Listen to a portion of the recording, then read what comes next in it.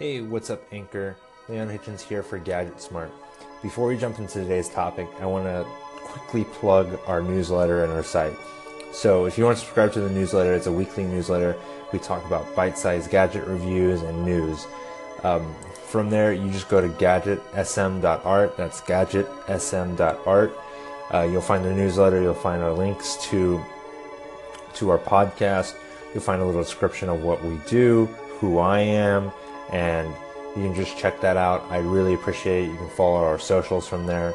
And let's just jump into the topic. Let's talk about the iPhone 8, Apple's September 12th event. So the next iPhone is going to be coming out in the very, very near future. September 12th, they're holding an event at the Steve Jobs Theater at the new Apple campus. So everyone, of course, is writing about what we should expect from the new Apple campus. It's going to be momentous for everyone to see the Steve Jobs Theater.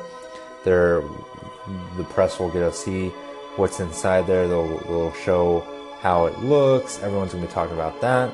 And then everyone's going to turn their attention to the iPhone 8 and what it means for Apple and what everything is going to change for Apple.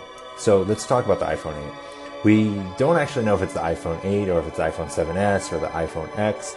The name is very much a big question here. If they go the iPhone 7s, it would just mean an iterative update. So they'd have to move the name to the iPhone 8 and really get it going. But this is the anniversary update, 10 years since the first iPhone. So people are thinking they're going to go for the iPhone X. I'm personally leaning towards the iPhone 8 just because it'd be the next iteration. Maybe on the 10 one they change the name and go from there. But I have a feeling the iPhone 8 kind of rolls off the tongue a little more than the iPhone X. I think the Xbox One X more than anything. So the other part that we do know is we'll have an edge-to-edge screen. There'll be a small notch on the top for like your camera, your sensors, your speaker. And then we'll see the lack of a Touch ID home button. There's going to be a virtual home button, but no Touch ID anymore. And the way that you'll unlock your phone is face unlock.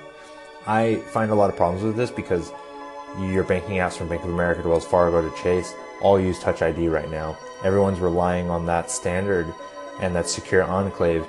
And yes, Apple will use the same secure enclave to have face unlock, but is the API and SDK all going to be the same for these apps? Are they going to be able to easily transition everybody over, or are they going to have to completely rethink their apps and how they're unlocking it from previous versions of the iPhone to the iPhone 8? They're going to have to do different apps and different features. So that's going to be a small hiccup for Apple and third-party developers that are using Touch ID. I also see the face unlock being a little more difficult to use. If you go to a grocery store, you're going to have to point that camera right at you, and I just don't see that as an efficient way. If you're in bed at night and you have all the lights off, are you going to point that camera at you? How's it going to recognize your face? I understand it's supposed to use 3D cameras, so two cameras combining it to see what your face is, but I just don't see that working in an efficient manner that is as easy as Touch ID. So let's talk about that edge-to-edge screen. The edge-to-edge screen is going to be beautiful. It's going to look more like the Galaxy S8 or the Note 8.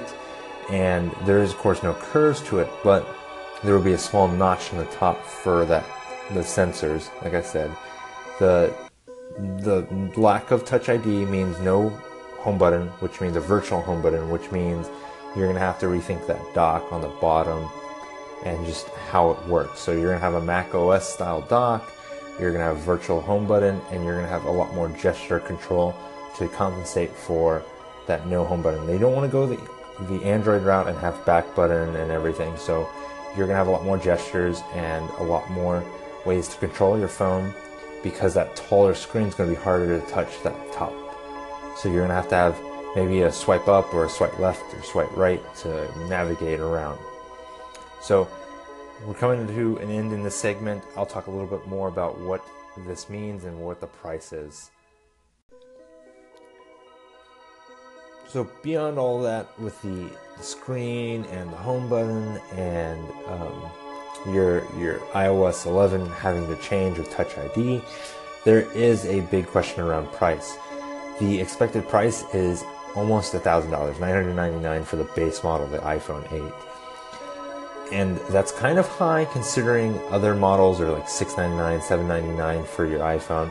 And that already creates kind of a little stop for people. People go, man, it's expensive for a phone considering you can buy a laptop for $1,000 and it's more powerful and you can do so much more.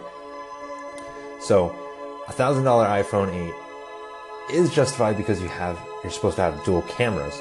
Both of those dual cameras are more likely going to be stabilized. They're going to have a telephoto, maybe a wide angle, and that's going to create better pictures, but it's also going to be a feature for AR capability. So your AR kit's going to have more access to all that. You're going to be able to do more with that.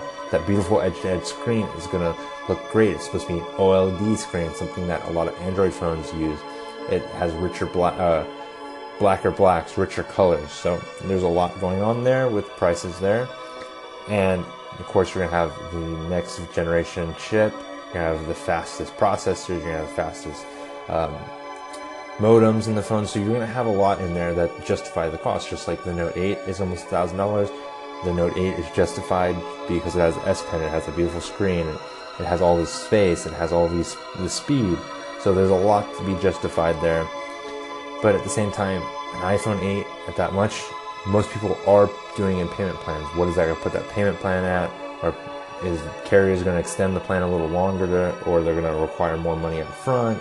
There's going to be some pain point there for customers. So there's a lot going on with this iPhone 8. We won't know until September 12th.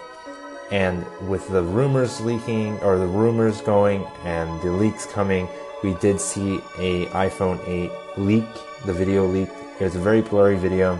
You can see the iPhone 8, iOS 11. It has the top notch. When somebody opens the Chinese app, you can see it, the white bars across the top with a notch in the middle. On the bottom, there's a macOS style dock. It looks great. The video's blurry. It's hard to make out what everything is, but you do have a glimpse and a confirmation of everything beyond what the HomePod firmware already said. So we will see what's going to happen, but I'm super excited for this because Apple's going to change what's going on in the game, and hopefully we'll have some updates in the next couple of days with new leaks, new rumors, and maybe we'll have more confirmation on what Apple is doing. So thanks for listening. If you want to follow us on Twitter, GetGadgetSmart. Facebook, same thing as fb.com/GetGadgetSmart. Our website's gadgetsm.art. And follow us on there, but also subscribe on Apple Podcasts and Google Play Music, where you can listen to this in podcast form, or give us a call in on Anchor. So I really appreciate it all. Thanks for listening, and I'll talk to you guys later.